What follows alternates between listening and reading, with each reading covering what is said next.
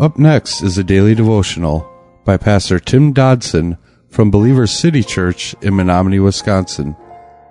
To subscribe to the podcast, visit streetlevelradio.com and click on subscribe. Thanks for listening to Street Level Radio.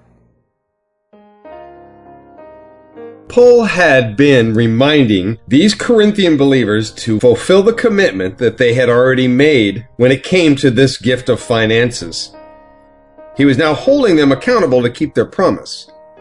Now, certainly people may hesitate to give generously to God if they have to worry about not having enough money left over to meet their own needs. Paul was assuring these Corinthians that God is able to meet their needs. The person who gives only a little will receive only a little in return. Don't let the lack of faith keep you from giving freely and generously.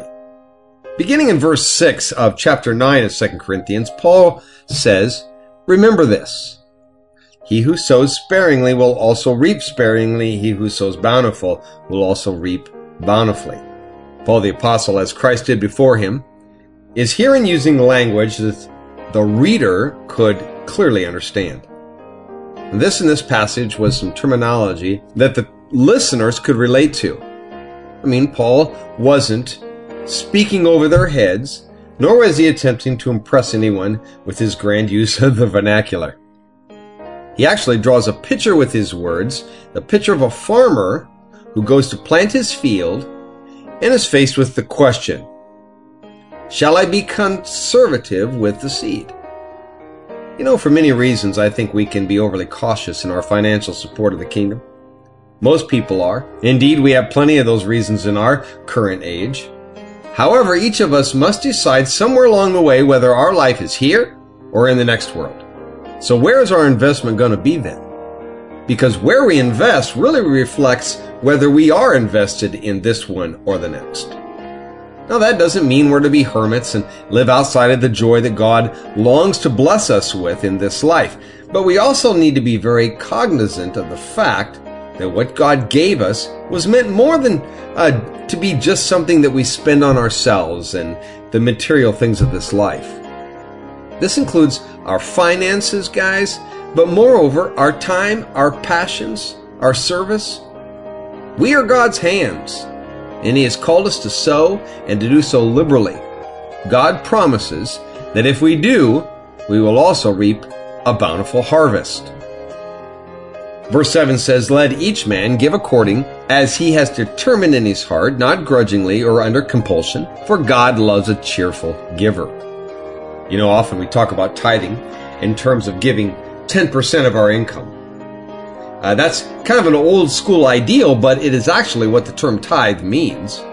But herein is a rather true New Testament directive when it comes to giving, and that is that we are to, each one of us, purpose in our hearts how much we are to give. The New Living Testament renders it this way: "You must each make up your own mind as to how much you should give." And in doing so, we each must answer these additional personal questions. 1, how much can I give? 2, where is my priority? 3, what is first in my life? 4, what would God have me to give? And lastly, just how much do I love the Lord and love His kingdom and the furthering of it? Look, no matter how I answer these questions, we are instructed to give, not grudgingly, or due to coercion by someone else, including a church and a pastor, but rather we are to do so with a cheerful heart. If we give grudgingly, or we give by coercion, we're still going to remain outside of the plan of God, even in our giving. We need to understand that God does not need us in this matter, or any matter, but rather He simply wants us and is giving us the opportunity to participate in what He's doing. He asks us to be a part of this area of ministry for our sake and our blessing as much as any legitimate need of the kingdom around us.